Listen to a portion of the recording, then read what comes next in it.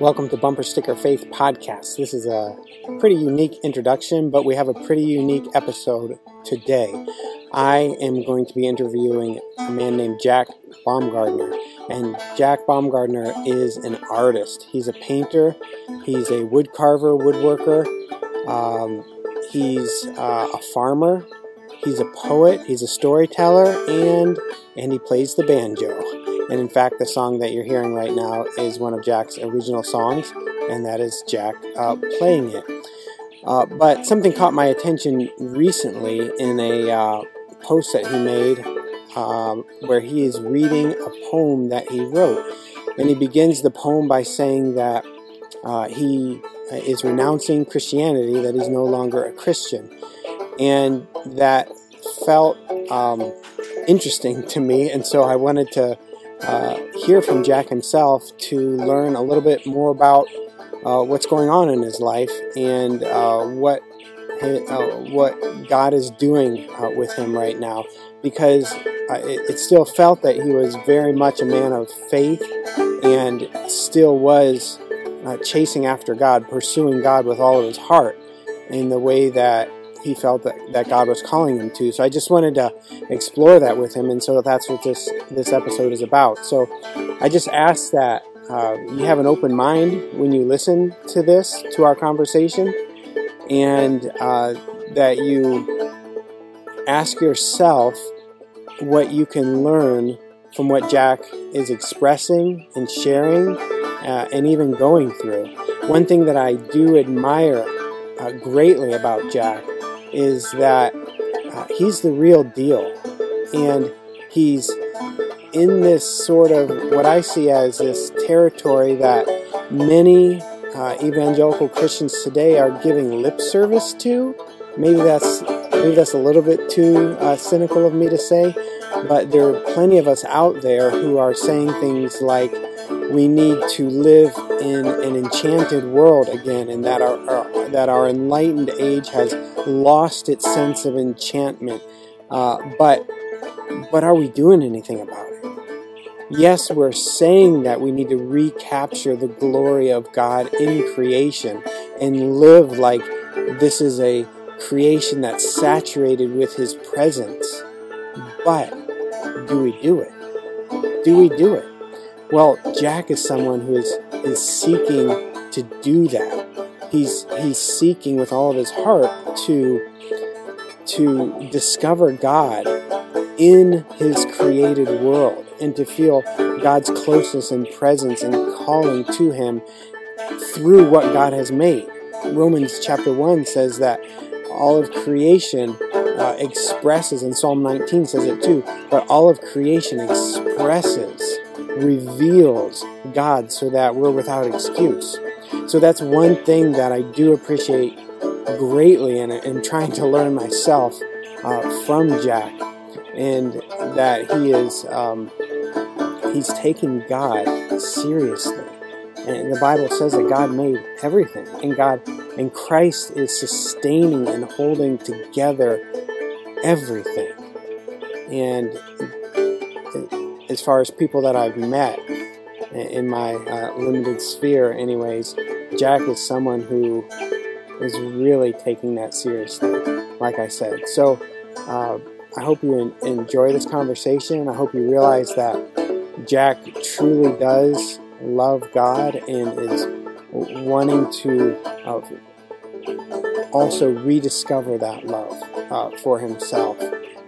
So I hope to have more conversations with Jack and learn more about his journey and what's going on. And I just value your feedback and your also how you're reacting to this and what you think. So that's it, and let's get to the conversation with Jack Baumgartner. Thanks.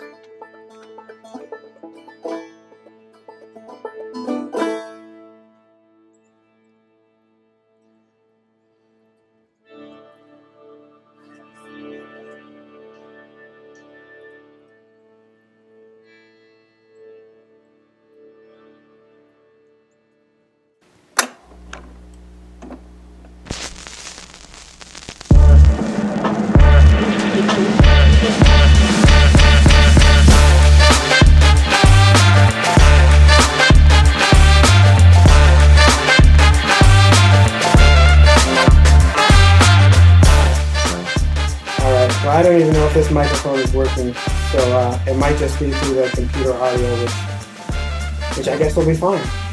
Okay.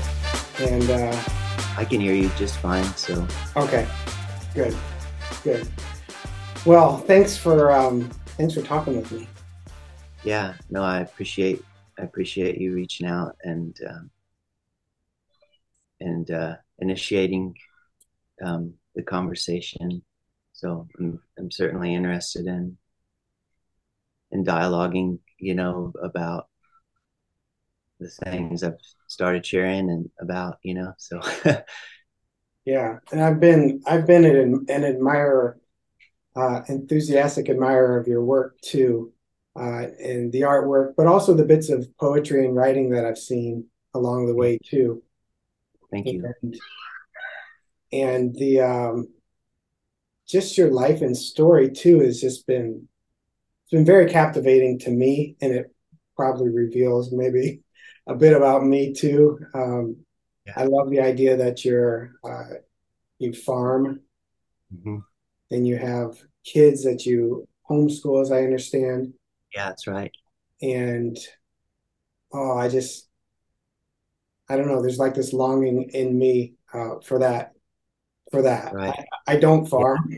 I grew up in a farming area, but we had Yeah. goats. That's about it. Well, I really think I'm going to shut this window really quick because those chickens are actually making a lot of noise. Um, we'll still be able to hear them, but maybe it won't be quite so loud. I even love that when you read that first piece, the first poem, uh, hearing the animals in the background, and to Yeah. me, just the whole thing captures, I think, what God has been doing in my life and the directions that I've been needing to go to, and that's towards this more integrated view of myself, but then of Sure. the world, of God's cosmos too. Yeah. And I see in you someone who's, I guess, straining towards that, trying to live that, and exploring that all at the same time. Yeah. Definitely straining towards that is that's pretty good. That's a good articulation. Yeah, um, I'm always kind of uh, I'm always trying to put my money where my mouth is, yeah, and and whether that results in failure or some version of success, it's both of those are really important and informative. I'm um, and the whole idea of an integrated or holistic um, um, a holistic life or lifestyle. I mean, there's these funny words that we use that I feel always kind of come short of the mark a little bit. Um, the I like the word holistic, mm, but then what do you the things that you start applying that to, because lifestyle's insufficient. yeah. It should Um, just be life. It should just be this is life. But it's life. unfortunately, we've fallen short of that, and so we need to come up with these words to try to get back to even Yeah, close to where it should have been in the first place. right. Yeah, because lifestyle implies kind of an individualistic component, and that's important. That is, we are individuals, um, but what we're participating in is vast, and what we're participating is a whole Mm, thing. It's just how are we whole in relationship to it, and we're not whole if we're out of relationship to it, kind of seems to me. yeah, And so there's a real striving on my part to to you know both cultivate a perspective, but it's not, but it's a perspective that informs everything, that I do, or to how I attempt to live. um and I always think about, when I think of the idea, the concept of perspective, mm, or maybe and what it relates to. I always think of a story in the Old Testament with concerning the prophet Elisha, Mm-hmm. and he's he's I think it's the Assyrian army maybe that is upset with him because he keeps spoiling their plans, and so they have him surrounded in the mountains, and he's with his servant, and his servant is panicking, and Elisha just asks the Lord to open this servant's eyes. And all of a sudden he opens his eyes and he sees the whole host of Yeah. these heavenly hosts that greatly outnumber the Assyrian army. And it's like that idea of like perspective changes everything. Um, and And that's and I like, reality. yeah, and it's a That's perspective that reality. engages the unseen, right? Yeah. Yeah. And that's really There's, significant. there's the physical, but then there's the metaphysical, and metaphysical is just beyond physics. Like, what's there beyond the physical? There's a lot more beyond the physical. Yeah, beyond the physical, but in direct relationship Yeah. with it, you Yes. know? And I think that's one of the things that I feel like is, a lot. I think a lot of people maybe are, pushing against that separation that's been kind of around for a while now, that there's just a, a divide, and and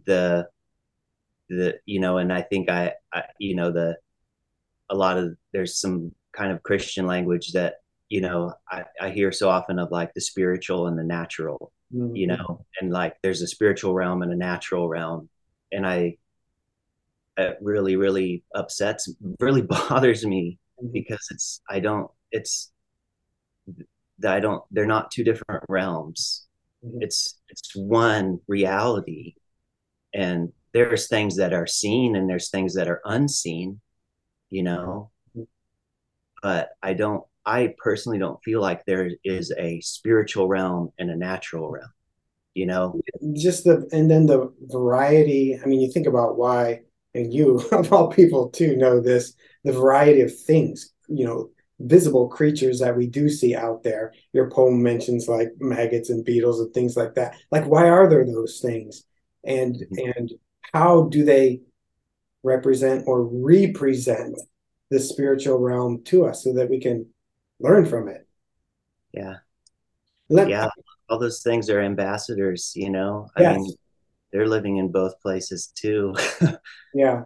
So I guess by way of introduction of me, I won't give you the whole story, but kind of like why I get interested and why this means so much, I guess to me is I was a pastor and served for a handful of years, I think 12, 13 years. And my world was very much cut off, disintegrated, these terms again. But I kind of figured that, well, if I have these spiritual things all right and my doctrines are in order and I know the proper things to say, what other people want me to say, what God wants me to say, then I'll be okay. And I never, my whole self wasn't aligned with itself. I wasn't integrated, and it took me falling completely apart and hurting people for me to finally wake up. And it was necessary. I wish it wouldn't have happened, but then again, it's hard to say because people have been hurt. But I'm definitely in a different place now, and part of my and I'm no longer a pastor now. But then part of my story is I had to go to therapy for years, and some of the things that the therapists were recognizing about me were like pointing out that you're just not in touch with yourself, like, and that's part of the genesis of this podcast, Bumper Sticker Faith, because at one point, like, I thought I knew everything, going into it. I didn't think I really needed to be in therapy. Like, I have God, I have my Bible, I know the truth. I've read Calvin, I know everything, so I can figure this out on my own. and I just was giving all kind of the pat answers I thought that, again, everyone wanted to hear, that were the right answers. And finally, one of the therapists, there were two of them, she looked at me and she said, "Would you stop giving bumper sticker answers?" And that shut me up real quick, because thought like, I thought I was giving you all the right answers, like what you wanted to hear, what would graduate me from this the fastest. And then they actually say, "You're not actually allowed to talk anymore. You're not allowed to read. You're not allowed to talk. You just have to sit there and listen." And that began a journey for me where there's so much in my life that I was disconnected from, that I was denying, suppressing. Along the way, one of the therapists handed me a book about the shadow, from Carl Jung, and where did that blow me out of the water? Learning about this part, the shadow that you don't like about it, all the stuff you try to throw in the old bag, as Robert Bly used to say, and drag behind you, and that messed me up for a while too, but also propelled me forward. And so, I mean, I'm not going to get into any more, but just as I, over the years now, that all was about 8 years ago, have been trying to figure out, well, I just put everything on the table, my faith, everything, music I listened to, everything on the table, and I questioned everything, because who am I that I could have allowed sin and evil in my life like I did? But then I also know that I love God and want to follow him and live for him. I know that 100%, and I don't want to hurt people. And I know all that, but how do I do it in the best way? And I feel like a lot of times, as I attempt to share maybe a little bit about this with people, they assume, and this is what I hope people don't assume about you too. They assume, oh, you're just questioning these things or getting these different views because you have some secret sin you want to hide, or you're secretly trashing your faith, and I'm like, no, it's like the opposite. I'm trying to actually follow God the best I can and be the best child of God that I can be without hurting anybody anymore. Like, I'm very aware of this. So that's a little of my journey here. And then when I heard you read this poem, a lot of me was really resonating with that and wanting to dig a little deeper with you. So I'll stop for now. No, thank you for sharing that. I appreciate hearing that and just getting to learn a little bit about you. So it's there's a lot we could talk about in there. And that was like the genesis of Bumper Sticker Faith, of the podcast too, because I don't want to be superficial anymore. I want to be whole. I want, and yeah. Well, I appreciate that. It's good. It's a good story. It's a good foundation. You mentioned to me the recent Pajot, yes, and John Bravacki discussion, and I the last little bit they were when I was listening to it, they were talking about humility, and just kind of, there's a lot of different things that significant kind of dynamics that they were talking through, but that whole thing about that, there, you kind of built a little bit of a foundation of humility into what you're doing, which is really, I think, profoundly significant, so thank you for sharing that with me. It's interesting in terms of, and I'm happy for you to direct me or the discussion, or what, however you want to with. Well, I love the title. The title captured me most of all. I like meter and symbols and that, and the title is "The Oxen Are Dead and the Smoke Is Rising." It's like, what a vivid picture of, and that was when Elijah came to call Elisha, right? And Elisha was plowing and with his oxen, and then there was some ambivalence there, to say the least. But the next thing you know, he's sacrificing the oxen and following, right? It's a really interesting story, and it's funny because I've been thinking about that story a lot over the past year. Um, it comes and goes. All those stories come and go, um, and and you know, and we but my wife is a minister, and she's now working as a chaplain, but she still kind of does some. It's out of end of life care retirement community, and she's been was initially just a hospice chaplain there, and now she's the full time chaplain. So she has some, she gets to preach and things like that, and she loves the Old Testament, and it's always been my community. All those stories are important. Whatever. But I can get off on tangents really fast, so I apologize for that. But the I've the nature of my thoughts of it over over the recently I read that, and it's I always am like, man, God, I don't know, I would I really like farming, and I would have a really hard time leaving farming. you know Yeah. to, if Elijah showed up and said, let's it's time to go, and because in some ways, like, I sometimes talk or think about, that in a way my religion is agriculture.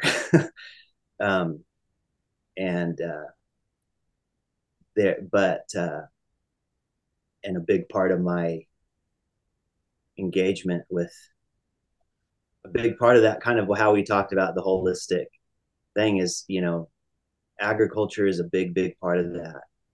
And I also think that our society's disconnect from agriculture is really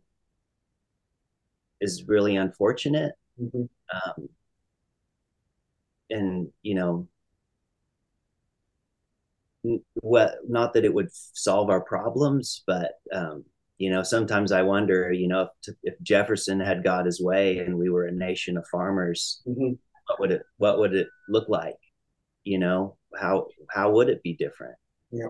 um, you know uh, I'm sure we would still have had plenty of issues, but there's something about, when you're engaged with the land, and you're engaged with a lot of aspects of things that you can't control. Mm-hmm.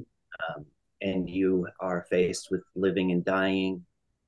um, there's so many dynamics there, um, that uh,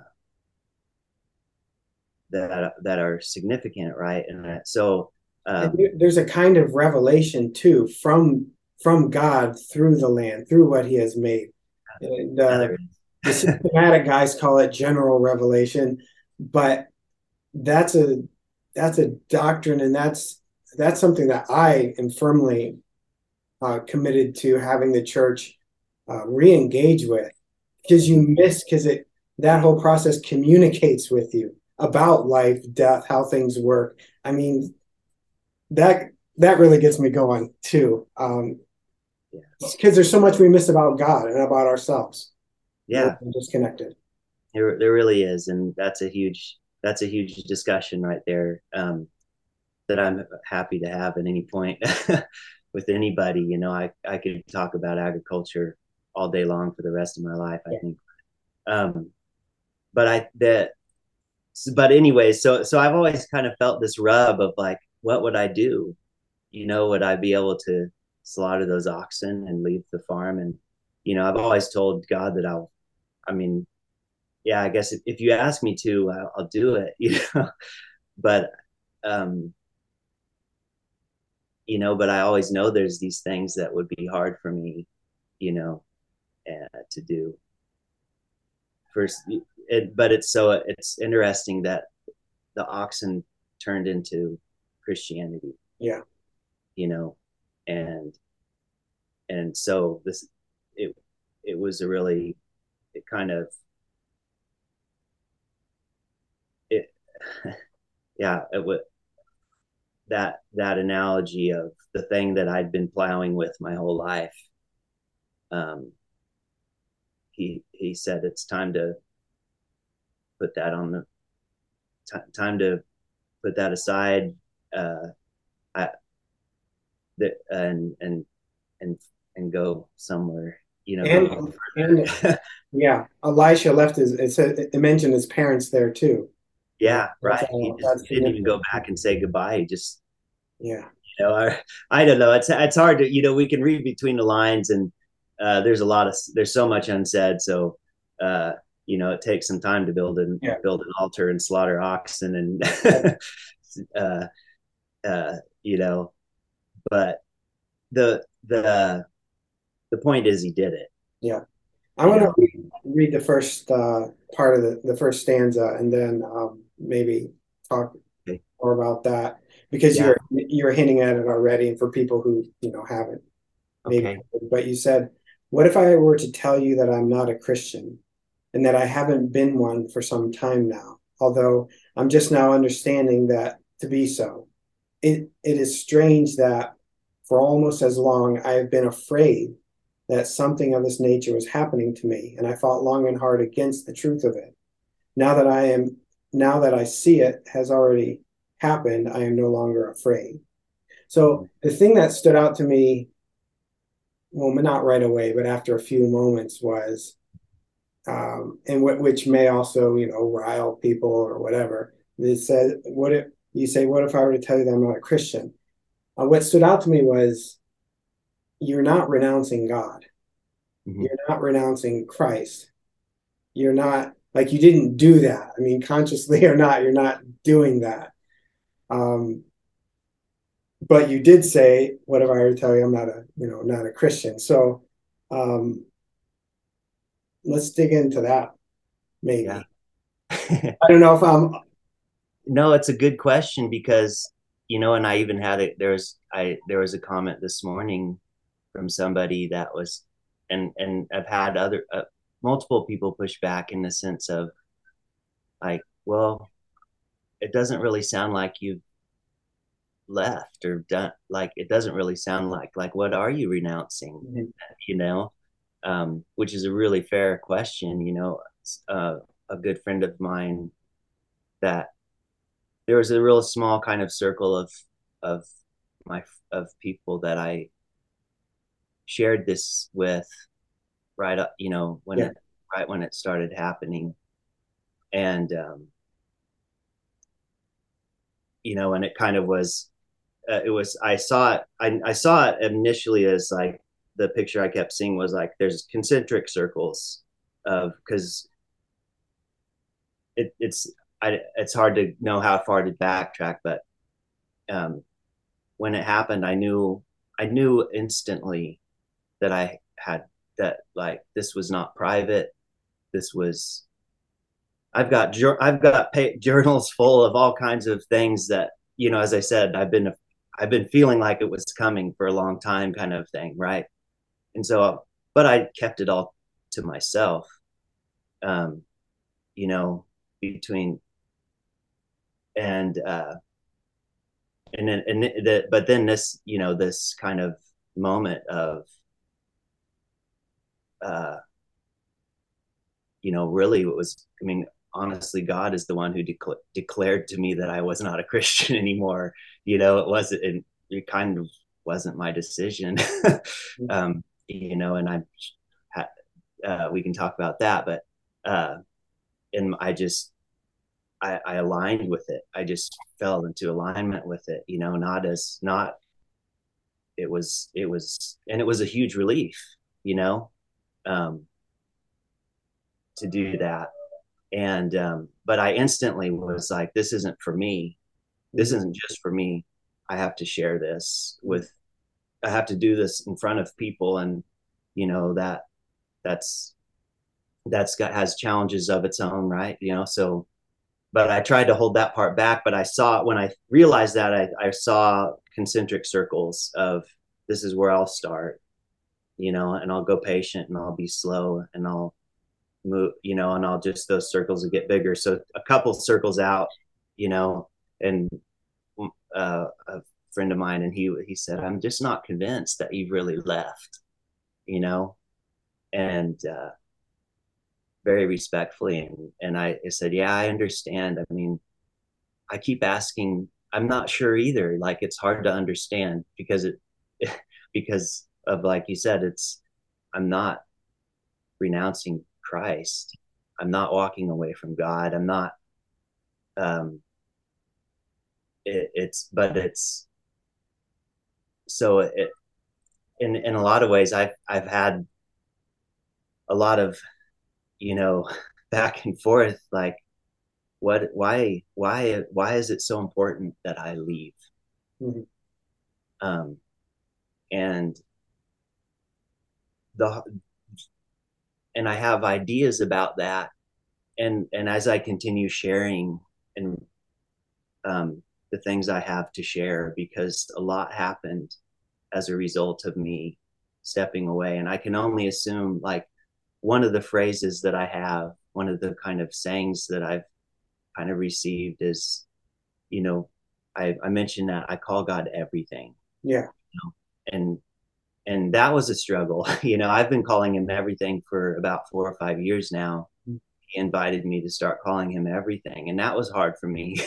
That was its own wrestling match, because, and Hard for you to do, or hard for you to share that that's what you were it was doing? hard for me to do. It was, I'm, for whatever, there's all these hangups that come from growing up as a Christian, and there's things that are, that everything's about right and wrong, and what's okay and what's not okay, and all that crazy stuff, um, and so he, it, I even, it's funny, I I'm not even comfortable saying he all the time anymore, things like that. That is just, but the only language I tell people, it's like, the language I know is Christian language. Mm-hmm. I'm still use Christian language, because that's my mother tongue, right? Mm-hmm. And that's fine. I have no problem. I mean, that's okay.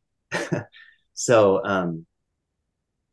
but and why I have trouble saying, why I am uncomfortable always saying he, is not because of, like, the gender issue of, Yeah. like, for me, it's just that God is so much bigger, Mm-hmm. you know, and and and God wants to be known. And so it's like, all these limits, so the invitation, back to that phrase, so everything. And I just started realizing, like, my invitation is to go everywhere, holding the hand of everything. Mm-hmm. um, and then Jesus is the one who bought my ticket to do that, as kind of like one of the things that how I kind of sometimes say that, or how I wrote it down once, I should say, because I don't talk. I mean, this is, my, I'm not, it's not stuff I talk about, right? Until now. Um, so what that means is, um, because I mean, that's a huge statement ultimately. And so when I say, like, why I had to leave, I can't go everywhere holding the hand of everything inside of Christianity. Mm-hmm. I just can't. And to me, it seems to me that Christ, Christ did not Christ did not do what he did so that he I would be stagnant in a religion, Mm-hmm. you know, and th- there's a lot we could and there's a lot of people that would argue that that's not the case with Christianity, that it's not stagnant and in a religion, and from a lot of people, that's what I accept that, I'm not against. I love Christianity. Mm. I really do. And I love, I'm not, all I know is that he said, he, he told me, it's so hard to, language is tough. And I think that's why, I've, I have what is in me to share. What happened is, as in kind of, I mentioned what I've shared so far, that after this happened, it was like I was a tree that was uprooted and planted upside down. I saw that picture. And yeah, I need to do it. I have about 100 versions of that picture in me. Yeah, Yet that picture was like the hardest one for me. interesting. Um, only like symbolically because I just couldn't figure it out. Not that you can, figure things out, but I couldn't make as much sense of it. And then I think that's probably the point. Your life is literally turned upside down, maybe. There's a lot of backstory with that tree image, and I'll get to that in some extent. Well, I'll just say for now, the walking man character that I use in my art, who is um, I start it's a character that I created about 25 or plus years ago, and as he was both kind of self-portrait and an everyman character at the same time, Yeah. right? So Yeah, it's very powerful. and yeah, so it's funny how he immediately had a life of his own. Like there were friends of mine that they were like, "Can I make art about Walking Man too?" And I'm like, "Yeah, go for it." And so it was funny how he really immediately had a life of his own, and I loved that because I just loved it because it wasn't about me that way. But I can never get away from the fact that it's still, there's still that self-portrait dynamic. And so there's a whole legendarium of Walking Man and his adventures in his life. And but one of the things that happens to him is that he and this is all in a puppet performance theater, everything that I built. Um, and and this play that I wrote about Walking Man. And so he receives these messages throughout his life from these chimeric like animal messengers, and they come in the form of these banners or scrolls, and but they always appear blank, so he can't read them, but he knows there's a message that's hidden. And it's a real struggle. Like his whole life he's had these things for a long time. Yeah. And he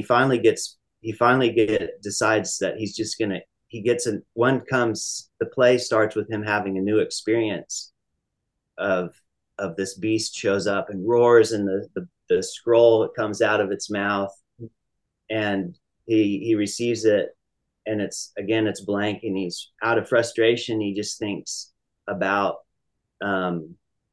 Ezekiel. I think it Ezekiel that ate the scroll. Yeah. Yep. And then I think John does too, in the book of Revelation. And so he remembers that, and so he thinks, well, I'm going to try that. I'm going to eat this. And so he eats it, and he has a vision, and the beast, this lion dog creature appears right in front of him and starts speaking to him and sends him on a quest. And but the goal, the object of his quest, is to get to this ring of cedar trees, and once he gets there, he has to become a tree for 40 years. Mm. And it's part one of the story. Mm. And it ends with him becoming a tree. And I've been waiting to do the second part, and that it was about it took me about 20 years before I realized that I, I've still got 20 years to go before I get to write the second part, because it's like and this is where I think about imagination is, because one of the things that's said about Walking Man in the prologue, the introduction to the story to him, is he's one of these people that the life that he experiences in his imagination is more real, is just as real, if not more real, than the life he experiences outside of his imagination. And there's, I really believe that our imagination is a sense, it's not, the thing that we say to our kids all the time, it's just you're in your imagination, or you're just making that up, or I think is really a tragic thing to do, because I do believe that the imagination is a much more powerful thing. And there's a lot of people out there that for a long time have talked about that, and there's contemporary people talking about it. Malcolm Guite talks a lot about the imagination, but the Inklings talked a lot about the imagination. Yeah. I mean, they were huge into that. It's a big deal. It's a really big deal. So for me, like it's I recognized, for me, like how I like it fell into, as these things came together for me, is like as I've had certain mystical experiences and visions, or all these things that you would put in these categories, I found them, how they interacted with the things of my imagination. And sometimes the visions I would have would even take the things from my imagination and make them real. But oftentimes I would have, for me, there was one time I write a lot of music, often like songs, and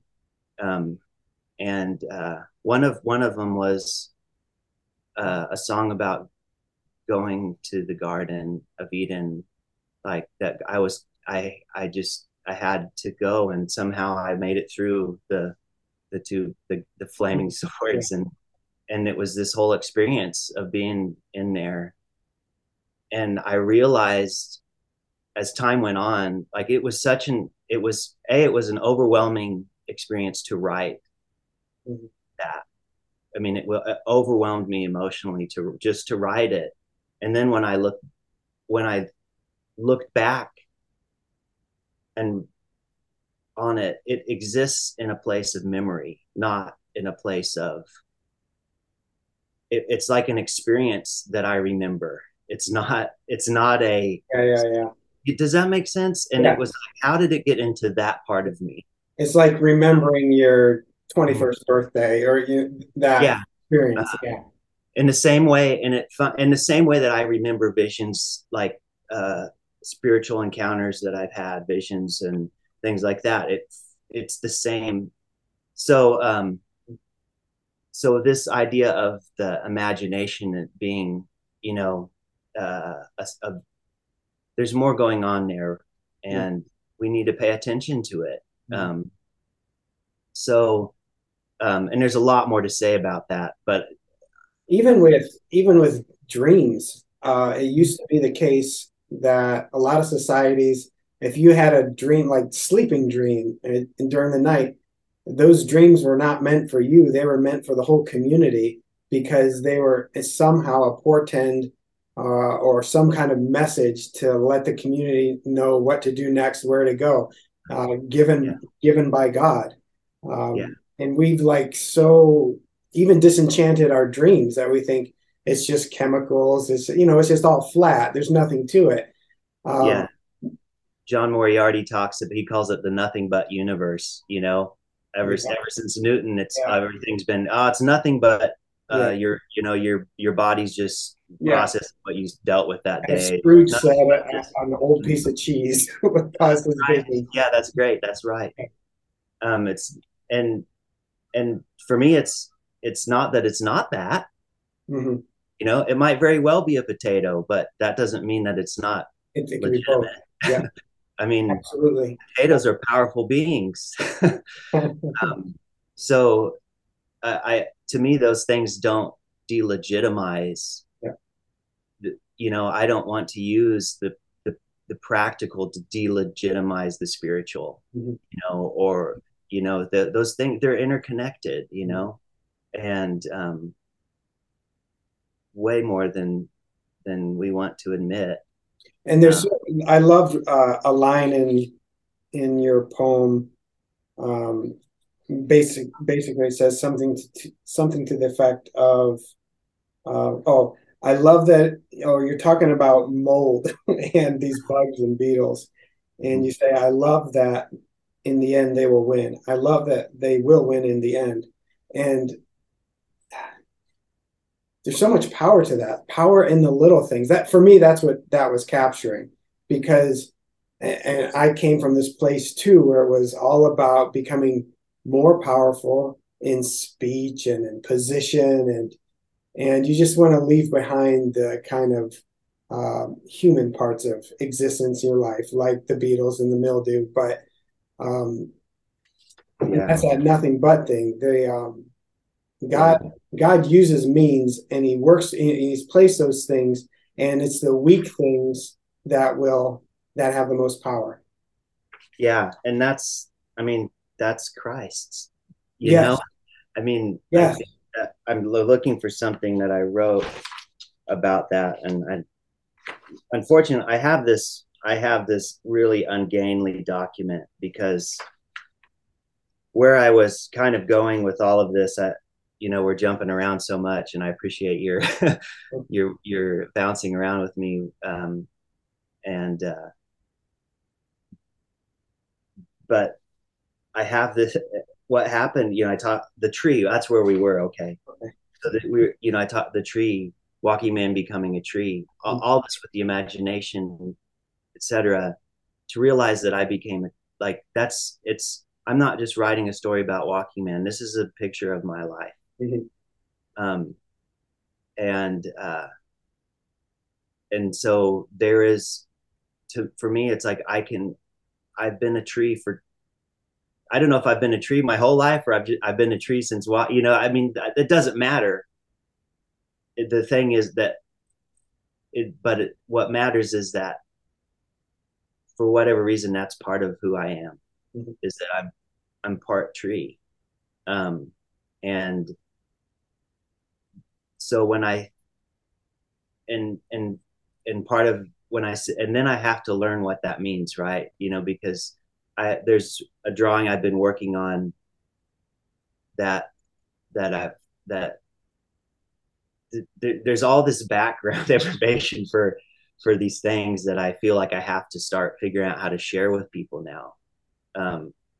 Because when I lived as a hermit for about 4 years, between when I went to college and when um, I met my wife, and I lived out in a really remote area in southeastern Kansas, and in um, a little hunting cabin we built when I was younger with my dad, and somehow he was gracious and let me live there, and but no running water, no electricity, um, and nobody around for miles, and I wanted to be out there and paint and learn. It's like went to art school, and the one thing I learned at art school was that it was going to take me my whole life to learn how to paint. Mhm.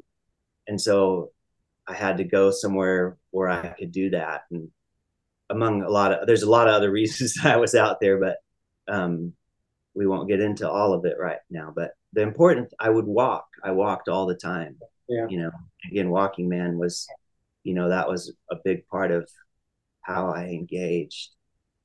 Um, and I would walk for miles and miles and hours. Sometimes I would just walk all day long. There was so much land out there Yeah. that I had access to, and that and anyway, I one day I picked up this we have this tree called it's Okay. Macula palmifera, and it's Osage orange. People around here call it hedge. Some people call it bodark. It's a really great tree. It's really, really a great tree. It's native to the Red River Valley of Texas, but they planted it here as a fence, a living fence in the late 1800s, before barbed wire was developed. Hmm. And Kansas didn't have any trees essentially, except for the southeast corner and some in the northeast. So they planted these hedgerows, and then after the Dust Bowl and the WPA, they did another big planting, and so all of our roads are lined with Osage trees Wow. that they in farm fields, and they're everywhere. Mhm. And but they've also become, so now they're out in fat pastures and stuff, and but the wood does not rot.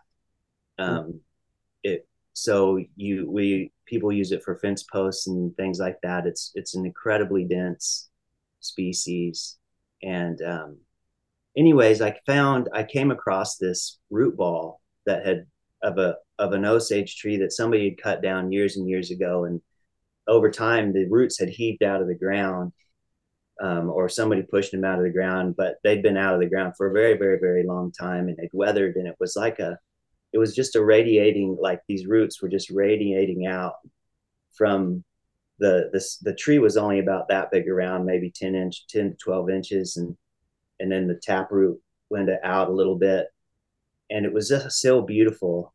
And so I thought, I'm going to take that back to my cabin with me if I can.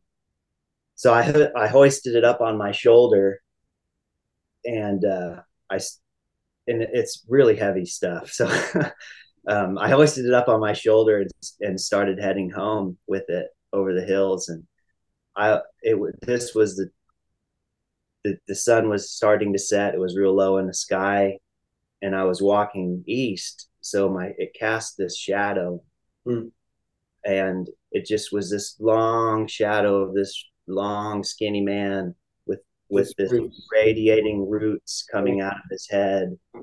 And I mean, and it was one of those things that it, like, somehow seeing that transformed me. Yeah. I don't know how to describe it, but it was like it was a revelation.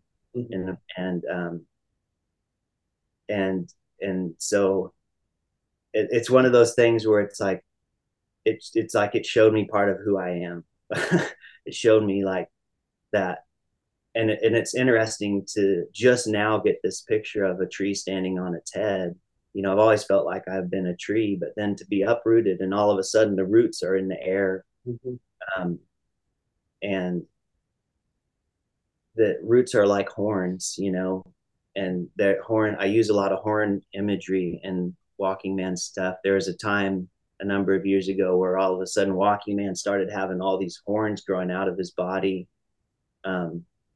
The beast that he encounters that delivers the message has horns growing, and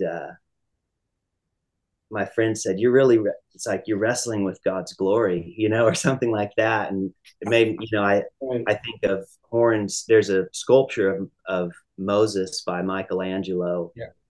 And some people say it's from a mistranslation or something like that, right? So that somehow it got translated as because the story, right? Moses was always in the presence of God, and he would come back and he'd be radiant, and people could hardly even be in his presence, and he would cover his face and stuff because he was radiant from being in the glory of presence of God, right? And so Michelangelo used horns to depict that. Yeah, because you can translate that word as like horns instead of blues. Right. And so I mean, I'm of the camp that wasn't that may it's too easy to say it's just a mistranslation. Yeah. To me, I think there's more going on there. But I think one of the things it's disconcerting though to see here's this biblical patriarch with horns growing out of his head, and something that we at least now associate with like, well, that's, the devil has horns growing out of his head. What's going on here? Um, and interestingly, there were some people that were really disturbed by like these pictures of walking man with horns Mhm. growing out of his head. And it's not a simple, straightforward thing. Like, it's not just, I mean, because the glory of God does strange things to people. Mhm.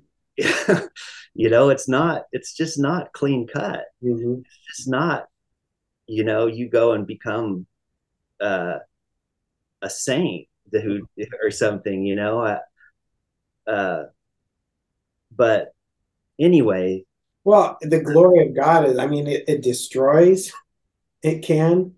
And Mhm. then even thinking about Jesus, the taking on death and taking Mhm. on sin on himself, Right. going into hell, horns and devil and that. Well, Jesus, he went there too. He bore all that too. And that's that, yeah. It's interesting.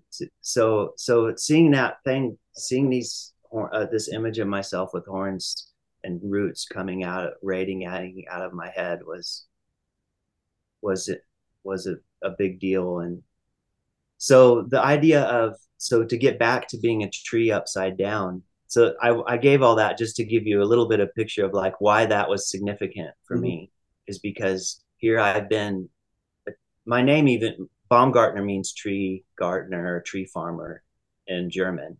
Mhm. Um, so it's kind of a nice thing that I guess that's my name. And I love trees, have always been like a big part of my life. I'm a woodworker. Um, I grow a lot, I plant a lot of trees. Um, and, but they've always been something that's been part of like how just like animals speak to me about God, so do trees. And so I've had some pretty neat relationships with trees over the years.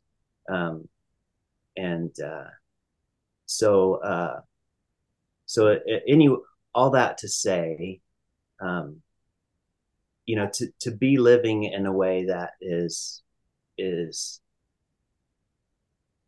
tree like. I'm rooted in the land. Kansas is my home. I've been in my family's been in Kansas for generations. Um, and so there's something really important to me about putting down roots. And you talked about that general revelation. Yeah. Yeah. Um, for me, like there's a big, so there's a big part of like hearing how, how I receive, uh, language breaks down, uh, but that having my roots in the soil teaches me about God. Mhm. And there's a lot down there. And so what happened, like when I was flipped over, and it was, it's really impossible to describe. And I mentioned like there's like this waves of exposure, and so much. And over a period of about 2 months, um, I would just get overwhelmed at times with what I was experiencing. Um, and, and so, uh,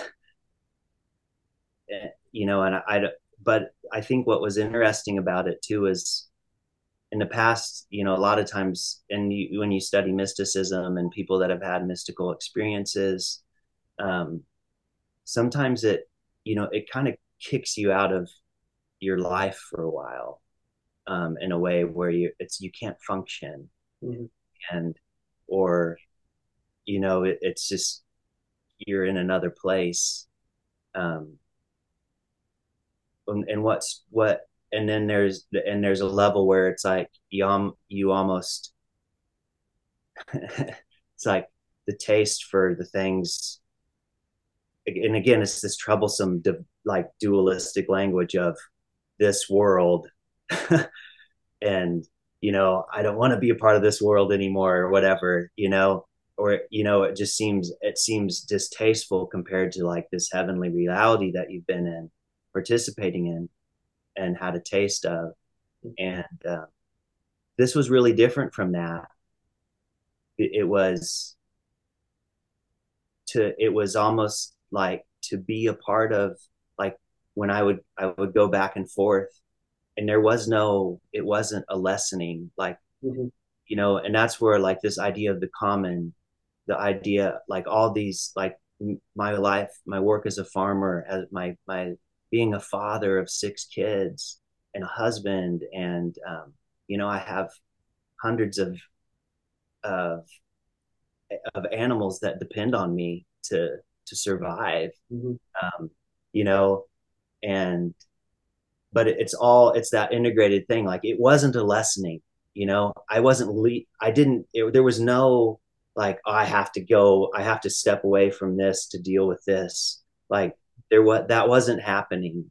Mm-hmm. There was these intense moments of, and I had to carry my notebook with me all the time, because I had to try and write things down. And I laughed, because it was, at one point I thought, wow, everything, did you like kick me out of Christianity just so I could learn poetry?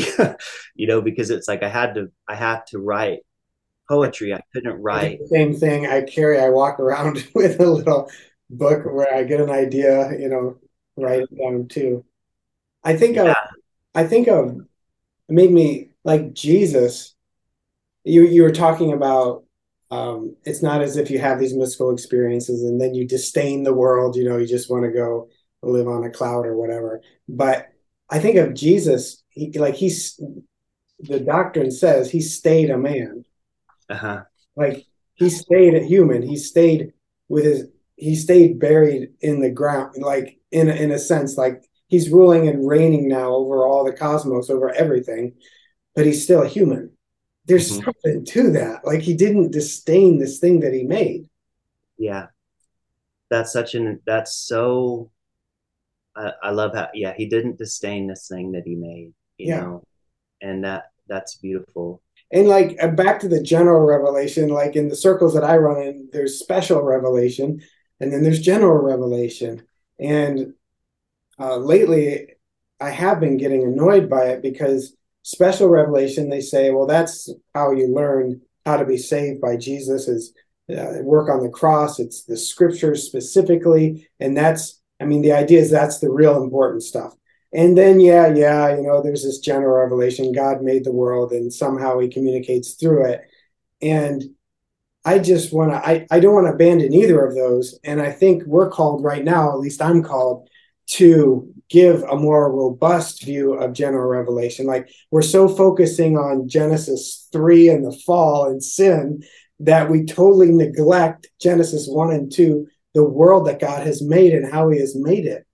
And how we're a part of that. And that includes the visible and the non-visible beings here, all of it. And yeah, it's general revelation, but it's still revelation. Like it's still apocalypse. It's still messages from God. Yeah.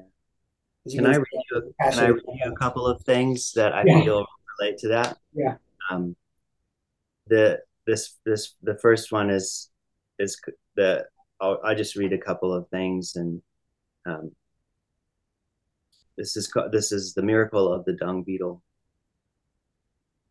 The dung beetle performed a miracle, like Jesus, who took the mud and his own spittle essence and fashioned new eyes for the blind man. It is not sin, but God's glory that makes men blind.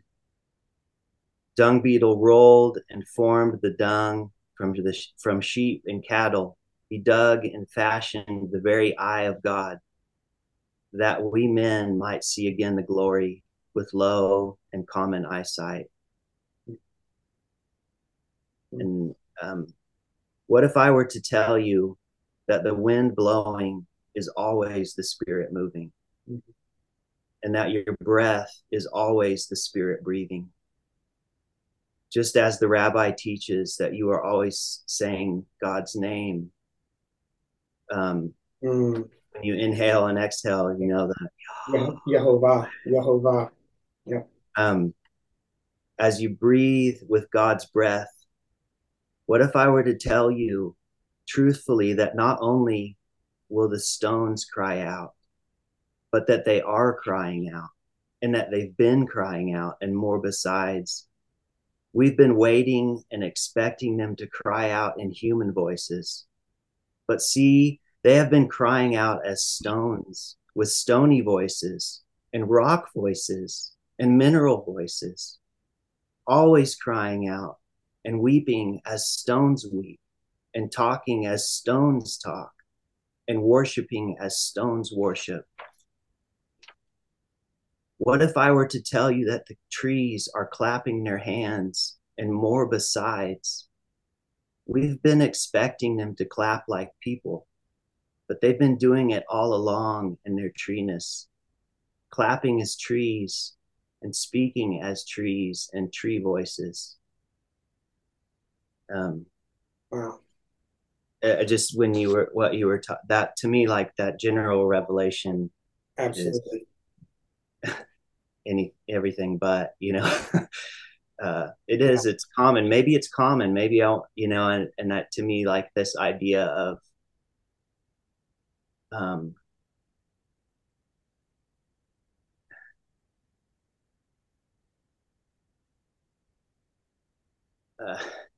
there it's hard. That's like there's this part, like I have so much I want to share.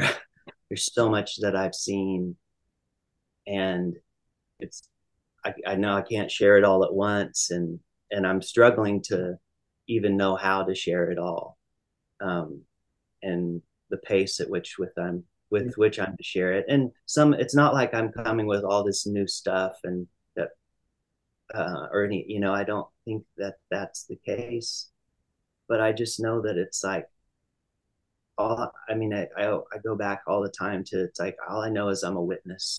I'm called to be a witness, and I have to say the things that I've seen and experienced, and and it's that's why and so much of it is about this idea of, we've made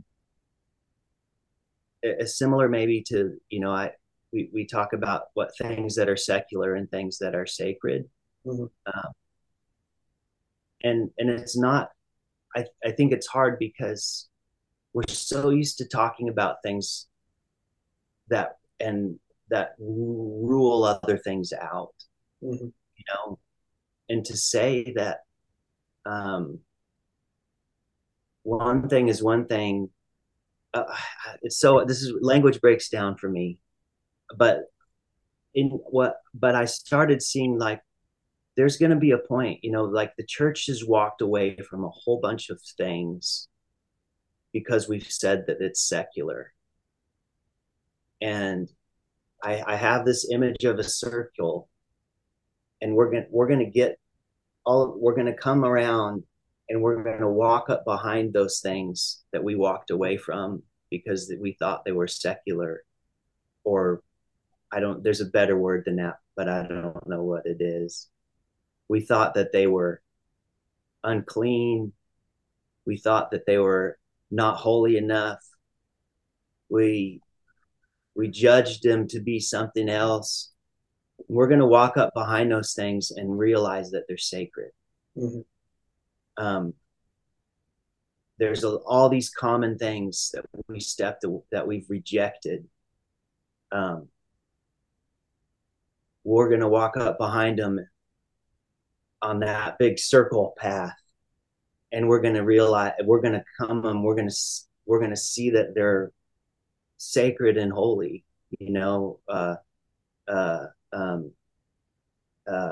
What's his name? Wendell Berry, he says something like, there's no sacred ground and unsacred, or there's no unsacred ground. There's only sacred ground and defiled ground, or something along those lines. It's all sacred. It all started out sacred. Mm-hmm. and it's, and I think that's a really important thing. Like all these things, these common things, they were all sacred. Everything was good. Um, and I think that's why I love, the dung beetle for me is a powerful symbol, Mhm. and a powerful living symbol. And I love the idea of living symbols, because the same thing with our imagination. You think we say like it's just a symbol, as if like as I don't, what does that mean?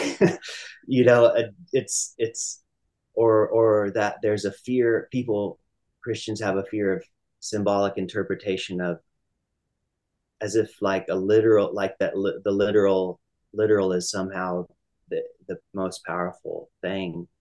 And that assumes that it assumes that God doesn't use the dung beetle or these other things, or is not present with them. Um, and so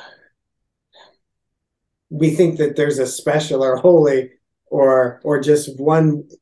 Uh, see, for me, the danger too comes in. Like that's I like the dung beetle idea so much because there are so many, and this goes back to my experience with the shadow idea.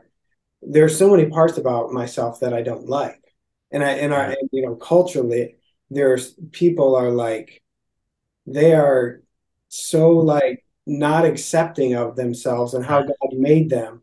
And there's Yeah, so many things that they're rejecting of themselves because they don't meet some artificial ideal, and they're not accepting the dung beetleness of themselves. And we need to learn to celebrate those parts, those messy, sloppy, smelly, gross parts of ourselves that we're ashamed of. And if we keep running from those, we're going to become even more disintegrated, more troublesome, and actually dangerous, and have less joy rather than when we learn how to be integrated, accept those foul parts about ourselves, yeah, and allow them to have their sacred place in the hierarchy of our lives, or the integrated way that God has made us. There's a place for that in my life. mm-hmm. it's it's a it's it's a funny thing. And I think it goes right along with that image of like these things that we walked away from. um, it is like that shadow idea. um, and and there's a lot of things that we could talk about in relationship to sin, um, and how we deal with Absolutely. and our fear of it and our shame about it. um, Yeah. and it's really not, it's something different. um, and uh,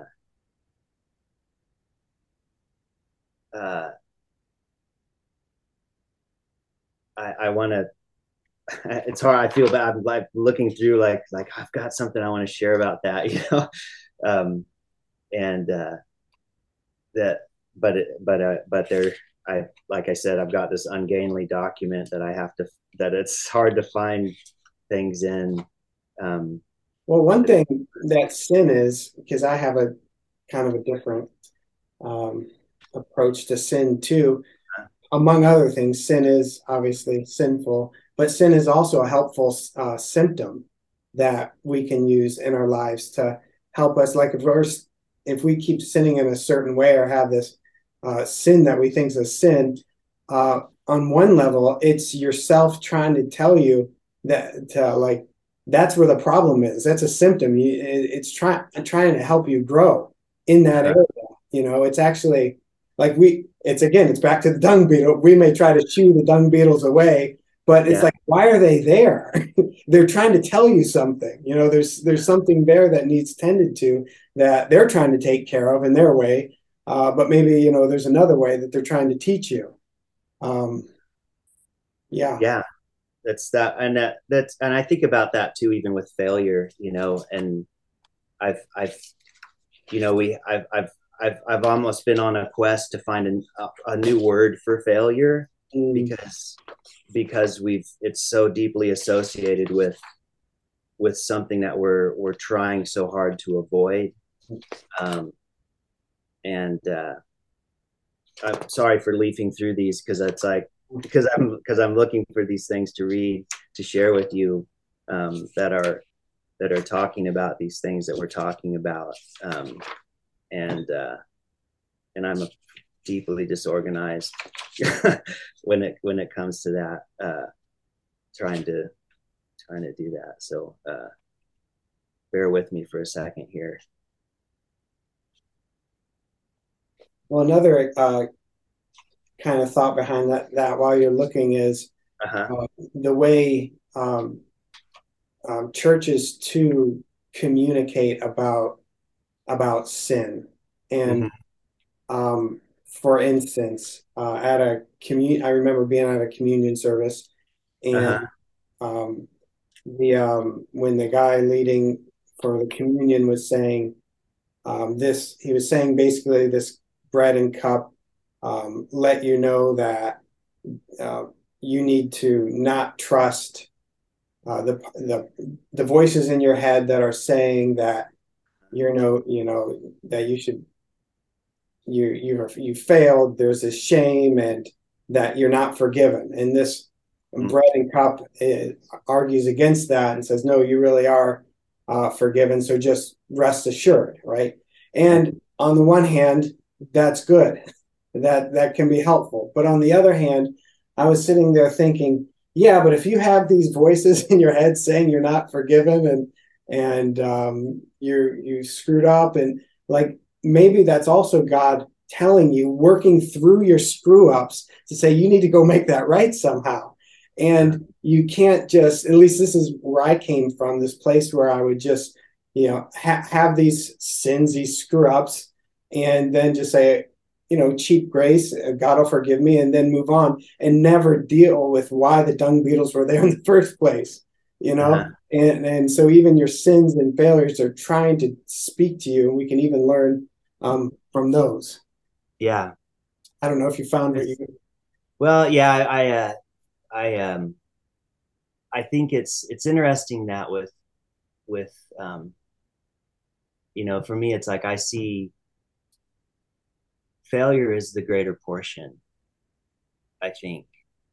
Um, and to me it ties in, a lot of people talk about, well, the process is, we talk about how important the process is, and there's a lot of common language about that. Um, and but it and I feel like, there's these kind of ideas that are bouncing around in my head these days about experience and failure and um, process and intimacy, and that that there's, and I think maybe one of the things that like there, even when we think about the two trees and the tree of life versus the tree of the knowledge of good and evil, um, and that we've been stuck with this tree of the knowledge of good and evil for so long, that all of our language is about right and wrong, um, versus our language being about life. Yeah. and and to me, like, that idea of failure isn't about right or wrong. We made failure about right or wrong. It's wrong to fail and it's good to succeed, and I that is so foundationally wrong. If here I am using the word wrong, but it's like it is, maybe I should say it's inaccurate. I don't know what I should say, but I react. I'm up against that idea. you know I'm up against the idea that success is good and failure is bad. Mm-hmm. And I think that failure is,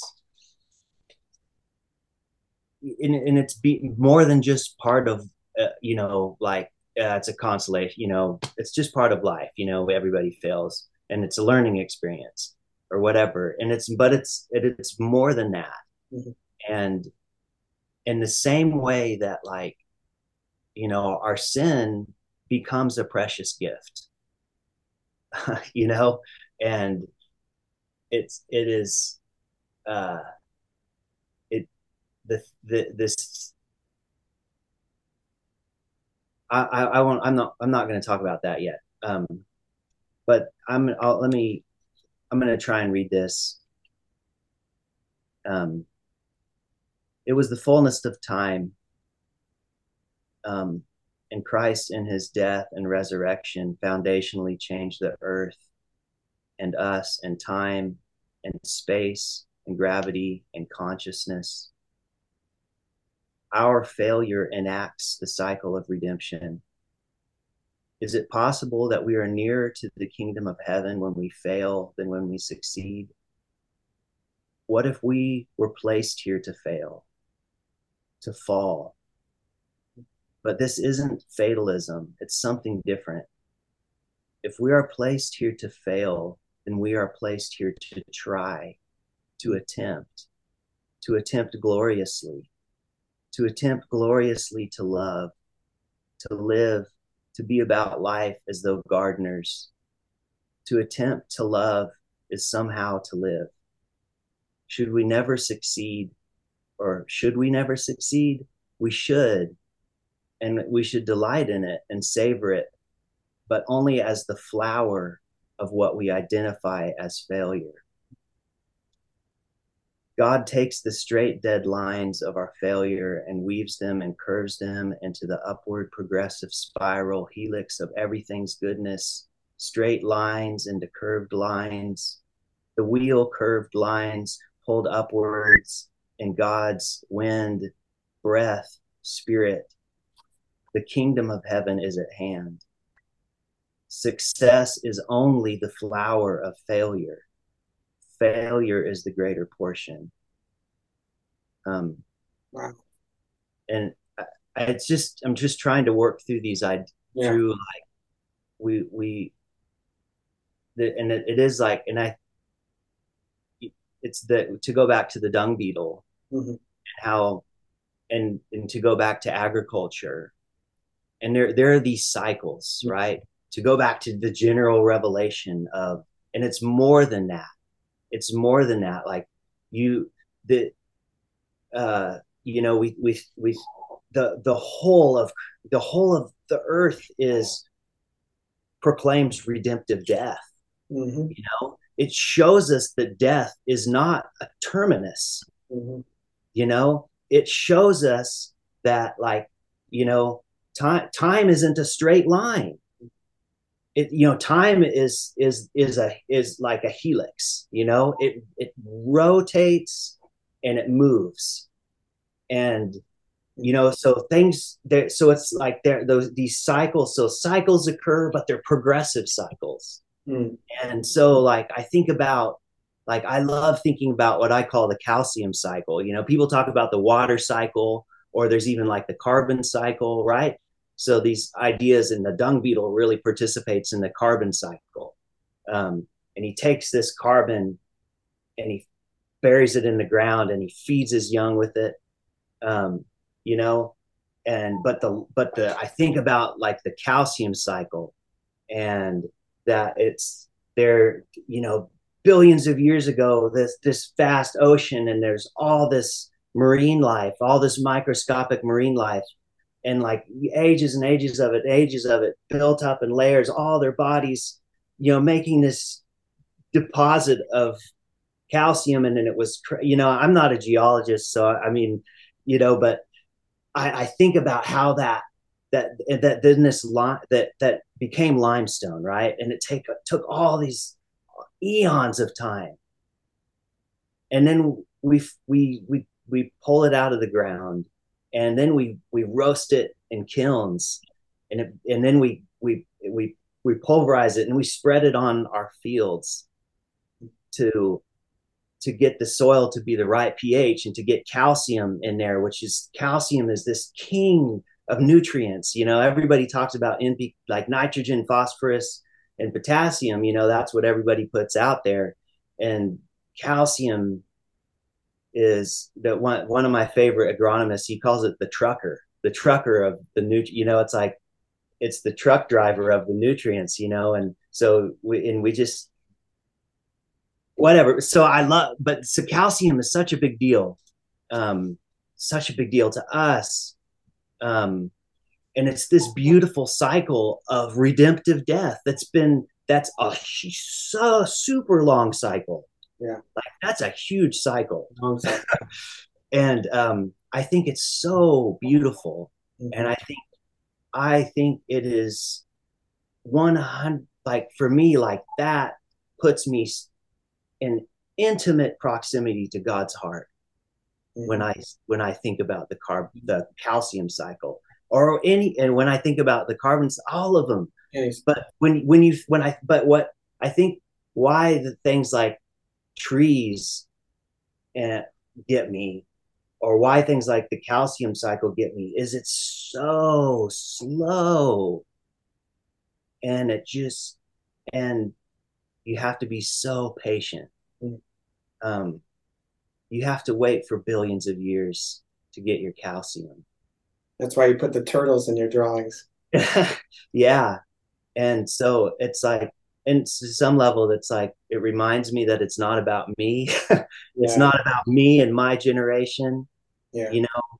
Everything is, I think about God and Abraham, his promise to Abraham, and that's a multi-generational promise that's still unfolding, Yeah. And so, but anyway, I think I got a little preachy there, or so I'm not sure what we were talking about. But like failure and success, we were talking about failure and success, and right, the cycle. Part of why I think those words is what they assume. Success, according to whom? Like according to your ego talking. Mm-hmm. I failed. According to whom? According to your pride, your ego, or like you said, maybe failure isn't a failure according to some other, according to God, according to some other process or cycle that needs to happen to bring you health. It's always bigger than we think it is. And there's a line that I always think of from a band called the Incredible String Band, and there was a line that in one of their songs, I think it's called Maya, and the line is, whatever you think, it's more than that. And it's right up there for me with like Go On in terms of like things that I always think about, and that I tell myself, like, whatever I think, it's more than that. Yeah. It's always more than that. Yeah. Because and so much of the journey that I'm on, and why I think I had to step out, is because it's more than that. And somebody said, like, do you want, I forget who it was now, but it's like, it would think it was a Sufi, or speaking to his disciple or something, but it's like, do you want the power, or do you want to know the God behind the power? Mm. Do you want just to go to the garden, or do you want to know the God who is behind the garden? And it's like, that's what I want. That's why I think I did these drawings of Walking Man in front of the burning bush. Mm-hmm. And he just, like, the first drawing, he's just on his face in front of it, and then he slowly, like, then there's a hand reaching out, and then he reaches out his hand, and each drawing, then the next drawing, he's sitting cross-legged in front of the burning bush. And in my mind, like, years have passed, between the first picture and the second picture. And then the third picture, he's like reaching into the bush, and he's starting to catch on fire. Mm-hmm. And then, like, the last picture is, he's like, the bush is now growing out of him. And I think about, there's a story in in in like the Exodus story, and they come to the mountain, and and again, I could be getting this wrong, but somehow in my mind, this is how I see it. Like Moses was, they sent Moses up Mm-hmm. the mountain, but I feel like the invitation was for them all to go up the mountain, but they were all too afraid. God was too scary, so they just sent Moses up. Mm-hmm. But the invitation was for them all to go up. Mm-hmm. And I think it's like, I think about that with the burning bush, and to me it's to the point now where it's like, I guess I don't care about the laws that say don't touch it, even if I'm struck dead, you know, I because it's I and I don't know how to say it. I wish I knew how to say it. It's like God's question to Solomon, what do you want? Do you want power? Do you want your kingdoms to grow and all of that? And Mhm. Solomon says, no, I want wisdom. In other words, I just want you. I want to know you. I want to commune with you, God. And Mhm. then the other thought that I had was Adam and Eve in the garden, as you were talking about the two trees that had the option of all the trees in the garden. They Mhm. could have eaten from the tree of life. Right. They could have eaten from it, but instead they wanted that power, that right and wrong, rather than, I don't know if they're too afraid with having that communion with God, that life. I don't Mhm. know, but it seems like we are always choosing the power option and the ego option rather than the sit for 40 years in front of a burning bush until it permits you to know it more. Yeah, it's interesting. Yeah, and it's funny. I have all these heretical thoughts these days, and I even think about, you know, I think maybe we were just set up, with that whole burning, but with that whole tree of knowledge of good and evil. It's uh, we talk about the fall of this as if it was a tragedy, and it's really unfortunate that it happened. And I really kind of wonder sometimes if maybe it wasn't part of the deal from Mm. the beginning. And and I think we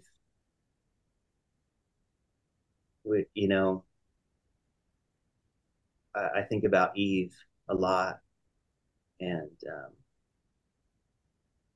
I've written some poems about her, and that I hope to share at some point. And just that there, it's that kind of thing of like, we have those stories exist for a reason. And we've talked a little. I mean, I know you like Jonathan Pajot, and his brother has written this really fascinating commentary on Oh Genesis, yeah. um, which I really like a lot. Um, and he's got a real straightforward, like, symbolic interpretation of what's happening in these stories. Um, and I celebrate those, and I love that. And then, but there's also the part of me, there's that line, like, whatever you think, it's more than that, Mhm. like, those things are all, it's all happening at the same time. And it's kind of one of those things where it's like, I have to ask the questions now. It's what part of what it means to go everywhere with everything, you know, is, it's like, do you really want me to go here? And yeah, go here, ask the question. I mean, that certainly, like, he doesn't seem to be intimidated by any question that I could come up with. And usually he's the one bringing up the questions, not me. Um, I'm just feel like I'm sort of along for the ride. If you're Uh, listening, if you're paying yeah, attention. yeah. So it's pretty fascinating to but there's some things that are like, there's a lot that has really shaken me, that I don't know how. There's a it's almost like the feeling is like, you know, there's in one of the Sherlock Holmes stories, I think it's like, I don't know if it's the giant rat of Sumatra or something like that. Like Holmes is telling some of his cases to like past cases to Watson, and Watson's like really like, why haven't you told me about this? When can I write about this? And one of them, he's like, the world's not ready for these, man. Like these are people don't want to know about this stuff. It's it's too much. And and sometimes I think about that, and I don't know what's too much anymore. Well, um, as we probably should bring this to an end for this conversation at least. Um, the last couple of lines of the poem, you say, "Build your ark and do not worry about what your neighbors think." mm-hmm. Uh, and then you say, I'm leaving the religion to be with the God, and I want and to do what is branded in my heart by everything. I am leaving the form for the formless, for wonder, for awe, to find my first love. Mm-hmm. I think Yep. that's a great journey to be on. Thank you. I think that's a great journey to be on. And like, I want that for myself, and I hope listeners want that. Well, however it looks for themselves as well, to leave the things that we think that we need, that we want, that are best for us in order to find love, in order to have more God, in order to connect and be more integrated with his world. That's where health is at in my book. So, final thoughts or words that you want to leave for me or for any listeners today. um, well, I mean, first of all, thank you for your generosity, and for, I think, you know, you mentioned that you've listened and read through what I shared um, a number of times. Yep. And what, and I can't express like that, what that means to me, that you seek to,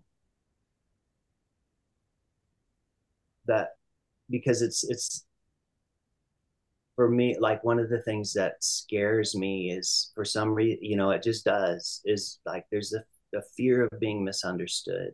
Mm-hmm. And the funny thing about right now for me, where I'm at, is I don't understand it, so I can't expect other people to understand something that I when Mm-hmm. I don't even understand it, you know. God's call to Abraham. Abraham, go. Okay. Where am I Yeah, going? yeah. um but all that being said, there is, maybe there's levels of things that I understand. um I know how to say yes. I know how to, and I know how to hear. I know how to listen. I know how to watch and pay attention. Um, I know how to pray with my hands and with my feet. Um, None of that is like a, I don't mean any of that in a braggadocious way. It's just part of the, over time, it's just the things that I've learned. Um, and by the grace of God, through um, that mercy shown to me. Um, so I, I,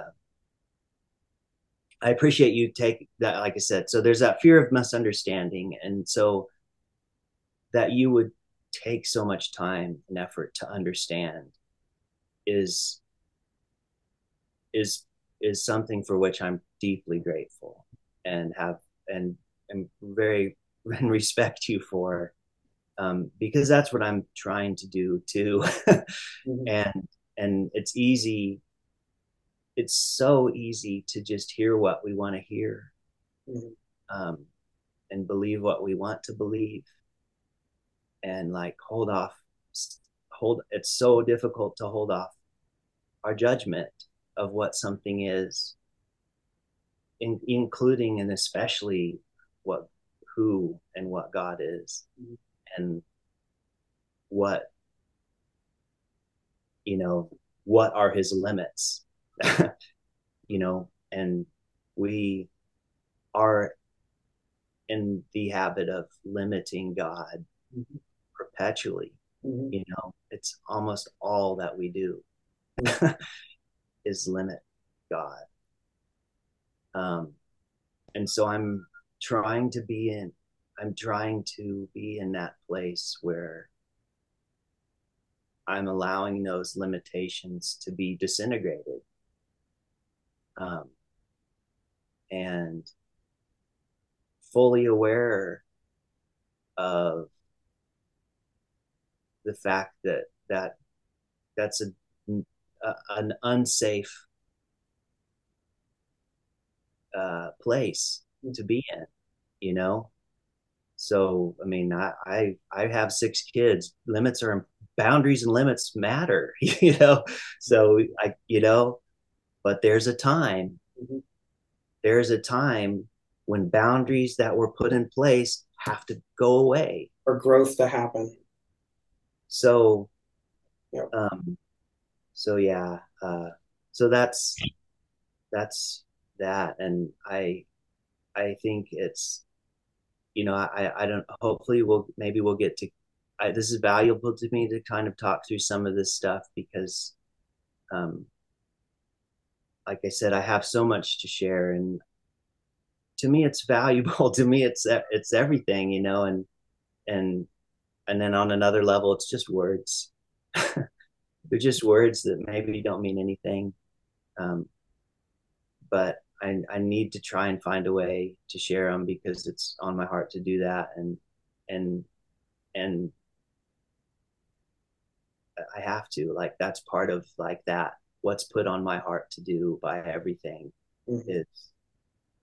is to not only witness. To be a witness is both passive and active at once. And so whether it's in a drawing or the things that I'm starting to share verbally or whatever. So if they continue to strike you or to feel authentic to you, if there's something that you wish to continue to engage with, I appreciate that, and I invite that and welcome that. And like when I think of a book title came to mind when I think of what's happening too, and it's by J.I. Packer. The book title was Taking God Seriously. And yeah, I think that's what you're doing. You're taking his call seriously.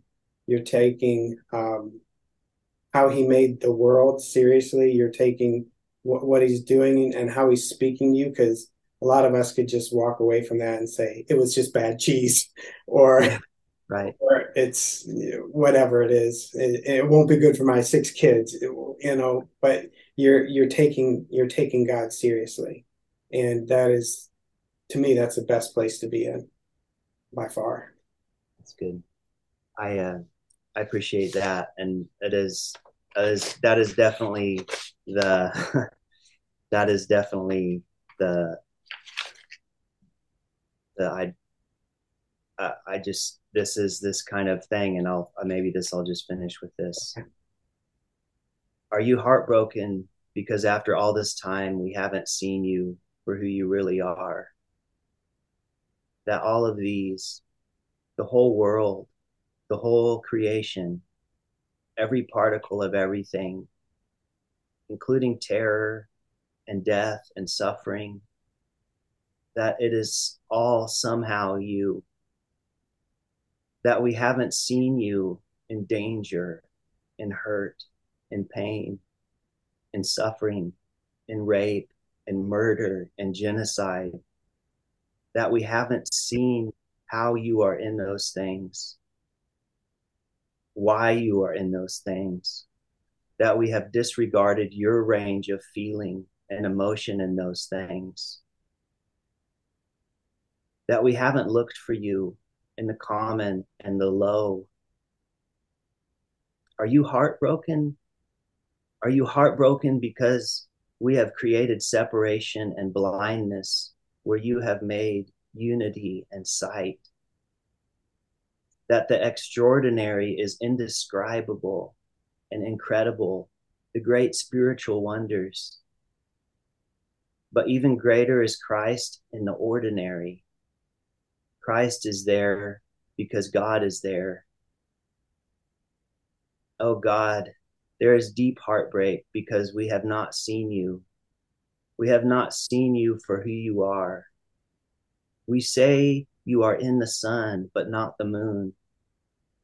We say you are in David, but not in Hanuman. Or that Buddha cannot represent you. That Isaiah is your prophet, but what of black elk? Or as much that the wild rose is you and the mulberry, and that they are all saying something different about you. And it is whole, and you are not whole otherwise. You are broken otherwise, and we are broken otherwise. We are not whole otherwise. Um, that idea gets taken up a lot, and so yeah, I don't know. So it's just questions. He is the I don't know. It's hard to describe because it's not just questions. I have to say that it's not just questions. I feel it. Mhm. I feel the brokenness. I've experienced the brokenness. Like I've touched it. I know that that's a hard thing to say, and it's hard maybe for people to accept, or maybe it's not, because I think a lot of people probably have and just don't realize it. Um, but it's not. It is. It's. I can't just say it's just questions that I have because it's not. I'm asking them for a reason because I feel them, like I like because I feel God pushing on me, you know, to to ask those questions to so yeah. to me, an obvious analogy is if, like, I like your artwork, people like your artwork. And what if they came across a picture of Walking Man and that was it? They just assumed that it was Mm-hmm. it just happened. Right. That there's no person behind it, Mm-hmm. that there's no life force behind it. Mm-hmm. That wouldn't make any sense. And Yeah. for us to look at the black elk Mm-hmm. and think for a second that there's not a God behind that who's wanting to reveal himself to us through Mm-hmm. that. That's a disturbing thought to think Mm-hmm. that we could do that. But Mm-hmm. the more normal thought is to look at his creation, to look at his artwork, and to want to know God more, to Mm-hmm. know Christ more in that. Yeah. I'm not sure if that's part of what you're saying. I know, but that's how I'm processing Yeah. it I right mean, I think that's however you can approach it is now. okay. Yeah. Um, and because I think it's important. I think that this idea that there's a range of emotion there is really important, that it's bigger than a passive, benign, higher intelligence, Yeah, you yeah. know, that there is, it's that, it's that God is deeply knowable, Mhm. um, profoundly, like the emotions, all these, there's so much there, um, behind, um, those things. So, uh, so yeah, it's hard for me to stop, but I can, yeah. Um, like I said, I just have a lot that I want to share. Well, But I think as it's you a good place. yeah, as you share more and as I just Mhm. process more too, maybe we could have another conversation. Yeah, But yeah. Just let me know what you think, yeah, and and and I'm open to that. And I thank you. yeah. For people to learn more about what your work, anyways, and maybe follow along. What are your where can they find you? Yeah. Okay. Uh, so I have a website, sort of blog website that I've had for a really long time. That's called the School of the Transfer of Energy, Yeah.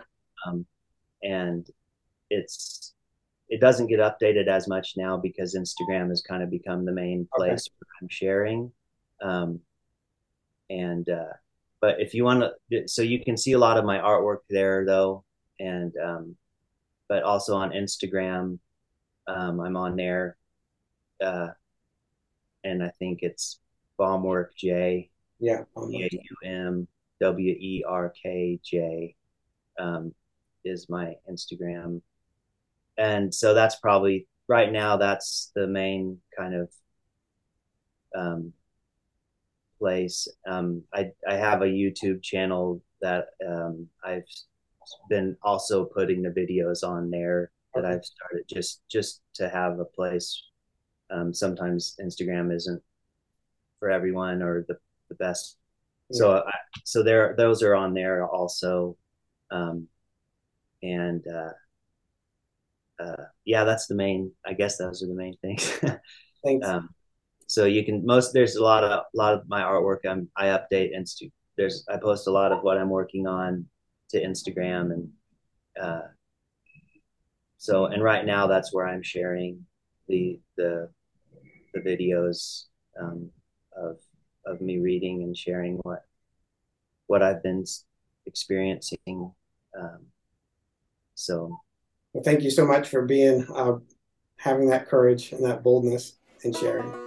yeah, you bet. It's my Do you pleasure. think could you do you have any of your banjo music? I could use any of that for like an intro or outro Yeah, sure. of this. I I love the banjo. Like I Okay. absolutely love it. Yeah, Drive. Yeah. I can send you a couple of tracks, and um, just email them to Yeah. you, I guess. Yeah. And yeah, you can. I'm trying to, but to actually, I've been kind of in conjunction with all of this. That I've been. It's been put on my heart to. I released an album of music a number of years ago, but usually I just write music and record it, and then or don't record it, just write it, and nobody hears it. Yeah. And that's just the way it's been for a long time, and it's been on me to start like trying to it's kind of like it's just kind of like God said with a lot of stuff, it's time to start sharing. So you sat on this for long enough, and so I one of those is a banjo, an album of just banjo music, that I'm working on putting together. So I'll send you a few tracks from that. But one of them is a new one that is about. There's an one of my there's a guy. He's an Irish.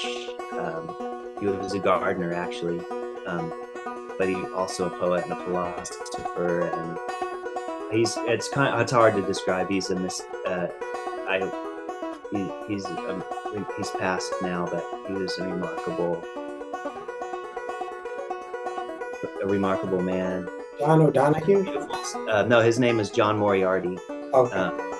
And anyways, the song is called "John Moriarty is a Cloud of Witness," um, and he's helped me feel like I'm not crazy. um, and it's funny when I go through things and I write these things down, and then I started learning about John Moriarty and Martin Shaw. If you're familiar with Martin Shaw, actually, I think Jonathan Pageau just did some stuff with Martin Shaw. But Martin Shaw is who I learned about John Moriarty from, and it was like so much of what I was dealing with, what he was talking about, the exact same thing. It was really life-giving to me to encounter him and his heart, and it's hard to describe. But anyway, so I ended up writing a song called, it's just an instrumental song called John Moriarty is a Cloud of Witness. So I'll send that one to you, and a couple other ones. Thank you so much. Yeah, you bet. Thank you for your time, and I really appreciate you. Yeah, thank you, Sam. It's sure nice to meet you, and look forward to the future. Yeah, God bless. Thank you, you too.